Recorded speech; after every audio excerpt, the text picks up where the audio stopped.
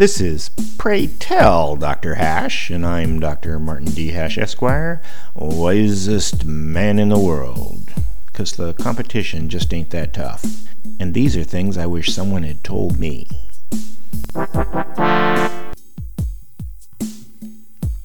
Today's topic, reparations. Reparations is the proposed solution to correct past injustices in the pantheon of all things must be made equal. The concept of reparations violates the liberal doctrine that sons are not responsible for the sins of their fathers, but egalitarianism is decidedly not liberal. In fact, it's illiberal. It's quite disorienting to hear advocating of reverse slavery because we are so habituated to arguing with the colors switched. However, since it comes up so often and has become doctrinaire in the Democrat Party, reparations must be examined objectively. Who pays the money to who?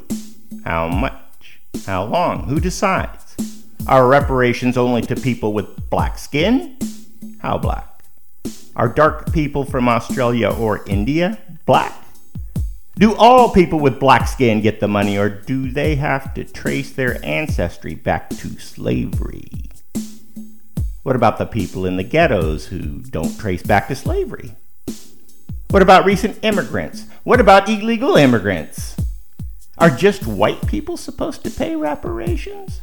Are light-skinned people from Mexico white? Are Asians supposed to pay too? Is there partial credit for past good deeds, like a white relative dying in the Civil War? Would a one-time payment do it, or would it be recurring until equality was achieved? Is the payment means tested, meaning do rich black people get just as much money as poor black people? What about the half of the white population that don't make enough money to pay taxes? Is their responsibility to the past simply abdicated?